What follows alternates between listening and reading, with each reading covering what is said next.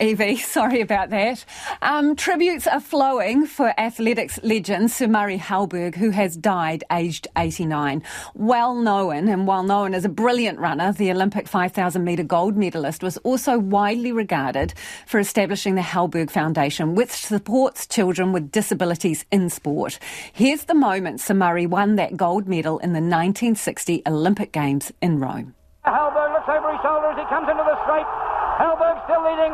He's going away now from Grabowski. He's going away and Halberg wins.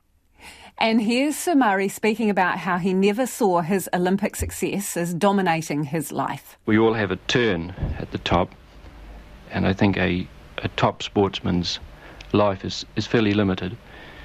I'd been at the top, as it were, for about 4 or 5 years, and I think that was a fair innings. Well, sports reporter Clay Wilson joins us now.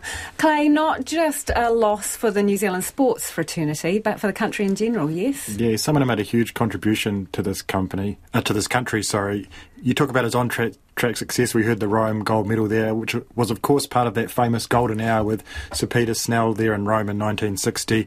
He was also the first New Zealander to break the 4-minute mile. He won 2 Commonwealth Games gold medals, and he set 4 world records, so achieved a huge amount on the track, and all with that famous withered arm, which people who have seen his footage of him running, it was very distinctive the way he ran, and that was, he suffered a serious injury playing rugby when he was young, and so to overcome that, to go on to that kind of success, just shows what kind of character he was. He was part of that Arthur Lydiard squad, the famous running, squad. Training miles on end. Exactly, he was one of the originals of that group and one of the most successful of that group.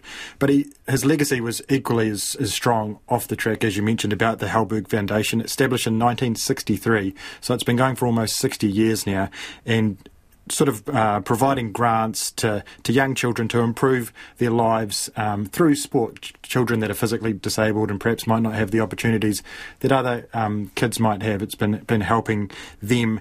And of course, we also associate his name with the Halberg Awards, which is our annual sports awards. And that doubles as not only the sports awards, but also the main fundraiser for that foundation, so that the foundation can continue going on, as it does today, to provide for physically disabled children in this country. Yeah, it's an incredible legacy. Let's talk about football now. All Whites might not be at the World Cup, but a New Zealander, it's under the spotlight in Qatar. Tell us more. Well, officiating, it's a very high-pressure job, isn't it? And at this kind of tournament, it doesn't get much more pressurised as an environment as that. And there's always going to be controversial moments, but this is probably, so far in the tournament anyway, the most contentious. And part of the reason for that is France versus Tunisia. And Tunisia, of course, is a former colony of France, so a lot of emotion around the match anyway. And Tunisia are up 1-0 late in this game, right deep into extra time, and France score an equaliser. The game restarts, and then the game ends, and then after that they decide they're going to check with the television official, and Matt Conga decides to rule out the goal, much to the French team and the French fans, to their disapproval. So France have actually said they're going to file a complaint to FIFA about it.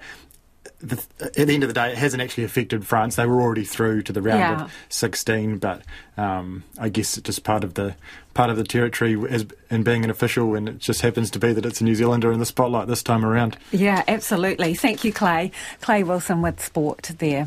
The Christmas cheer has finally returned